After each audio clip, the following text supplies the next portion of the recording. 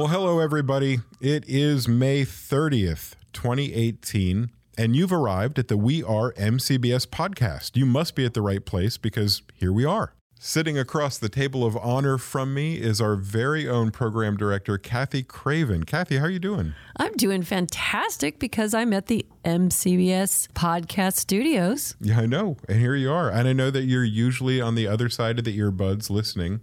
And now here you get a chance to actually talk into the microphone. I am. And it's just such an honor to sit with such stardom. Well, I know when you joined us a couple months ago, we talked about what an immense honor it must be for you. So we are glad to have you back. Still is. Yeah. Still is. Well, we have a very exciting episode for you today with a couple of media-related topics. And the first one, a movie I haven't even seen yet. I'm so sorry, everybody. I've been very busy, but I promise I'm going to go watch the half-price movie at the Oviedo movie theater coming up pretty soon. Yeah, and I haven't seen it because I have a 12-year-old who really wants to see it, but, you know, this is one of those R-rated superhero movies, so... He'll be able to watch it in 6 or 7 years. Yeah, it's kept us from the theater at this point, though. Luckily, we have some experts in the room with us. They have all paid their money, and they have seen the film. And while they're not going to share any spoilers, they are going to share the amazing news about what Deadpool 2 has been doing in the box office. Tyler, take it away for us.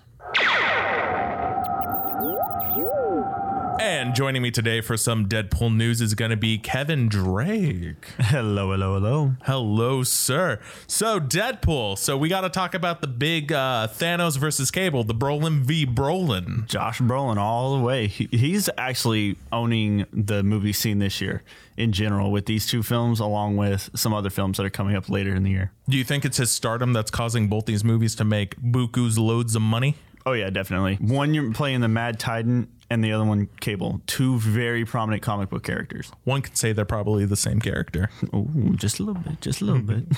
What we have is that Deadpool actually outbeat Infinity Wars for the top spot in the box office.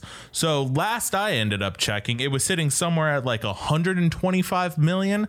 Like, who knows what it's at now? So that was domestic box offices. Mm-hmm. Do you know what it made overseas by any chance? Overseas, when they were first doing the marketing campaign, when they first started pushing everything out, no one really expected for Deadpool 2 to do this well.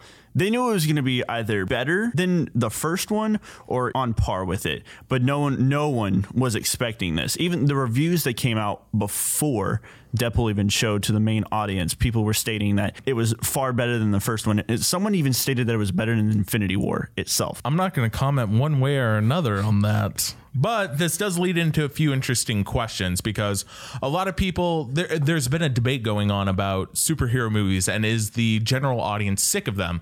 And what Deadpool 2 almost proves is that the audience isn't sick of superhero movies yet. They're probably just looking for a new class of superhero movie because we've had 10 years of Marvel. What do you think will end up happening if Disney ends up acquiring Fox? Like, what will happen to Deadpool? Because it's a rated R film and it's kind of paved the way for Logan to happen and probably more things in development at the time. Well, see, that's the whole issue that people have with the whole Disney and Fox merger is due to the fact that people don't expect Disney to keep Deadpool around.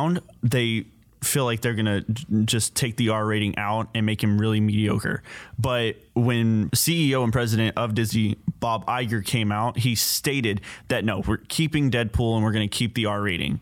They're thinking about making a whole separate part of Marvel just for R-rated films. But when Deadpool comes over and does a team-up film with any of the other superheroes, they'll drop him down to PG-13, but they'll still let him be comedic, breaking the fourth wall and everything like that. But with his solo and standalone films, R rating, let him do whatever he wants because they love Ryan Reynolds. He's built for Deadpool. He practically is Deadpool at this moment. I imagine if they're going to do the PG-13 route, if they throw him in with the other Avengers, the fourth wall break of the censor bars should be used heavily. Oh, yeah, definitely. It's really funny because when Deadpool 1 first came out, there's actually in one of the comics, in one of the pages, Deadpool actually says he's Ryan Reynolds in the comics itself before Deadpool ever came into the movie scene. You know, I imagine that somebody somewhere knew that this was going to happen. Oh, so yeah, they're definitely. just like, if I write this in now, people in the future are going to think I'm some form of prophet. Speaking of when Ryan Reynolds was in the 5th grade, he did a book report on Deadpool, turned it into his teacher,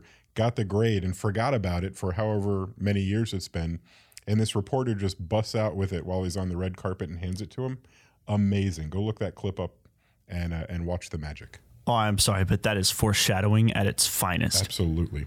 And that about covers everything of Deadpool for this week. I mean, Ryan Reynolds was handed something from the 5th grade that he did on Deadpool. Now, I'm afraid that if ever I get some form of relevancy in the industry, something from my younger years is going to come back to haunt me. Oh, that's what I'm hoping for. Someone just brings it up to me. It's like, I found this in your past. First, I'm going to be like Ryan Reynolds in Deadpool. It's like, why are you looking into my past and searching for these things? I'm just going to apologize. Yeah, exactly.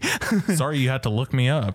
So, hey, it is my pleasure, Kathy Craven here, to throw the segment, I cannot believe that's somebody's job. So I'm going to throw that to Ben, our MCBS family member, who is going to speak on, I cannot believe that's somebody's job. Yeah, so thank you, Kathy. As of May 14th, it is now legal to use sports gambling in casinos and online. So a lot of companies now are trying to figure out how to market that. Because prior to this, a lot of companies like FanDuel and DraftKings, they would market themselves as one-night-only fantasy games. And you see a lot of those on sports websites and ESPN. So, yeah, I'm wondering if there's going to be more competition that might actually bring on sort of more genres, shall we say, of gambling. It's one of those scenarios where more competition kind of produces a better product. You can honestly gamble on any type of sport. But yeah, and also I think it's good for just the industry because it produces more jobs and more opportunities to kind of like grow.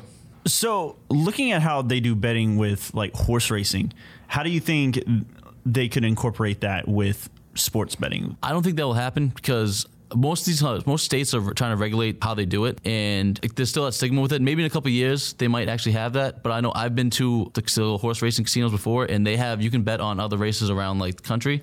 But I think if you're at a stadium that primarily just does basketball or hockey, you can bet on those two. But I don't think they'd venture out like right away into the other realms of sports, just the ones that they cover right then and there.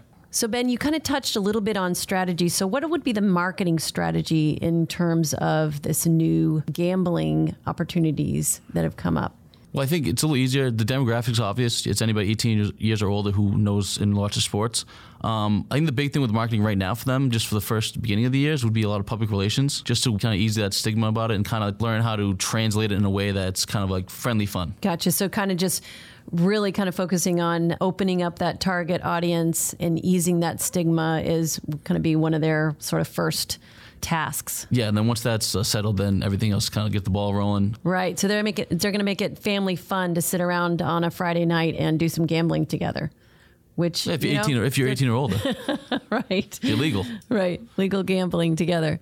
Awesome. Well, thank you so much. Those are great pearls. So that was a heck of a day. Deadpool 2, some sports gambling marketing, and for crying out loud, it's the day before the last day of May. I have no idea where this beautiful month has gone, but I guess get ready for June, everybody, because it's here. Really appreciate you being here, Kathy. I think this was a fun day. It was a fantastic day. I am so glad to sit across the table from such brilliance. Well, play your cards right. You might get to do it again someday. Ooh, I will play those cards right. Well, now that it's legal to do that, you go right ahead. Right, yeah. I just happen to be just a tad over 18, so I'm good. All right. Thanks, Kathy. Thanks to the gang for being here around the table of honor. And thanks to you for listening to us through your earbuds or whatever speakers you're listening through. You guys have a great rest of your week.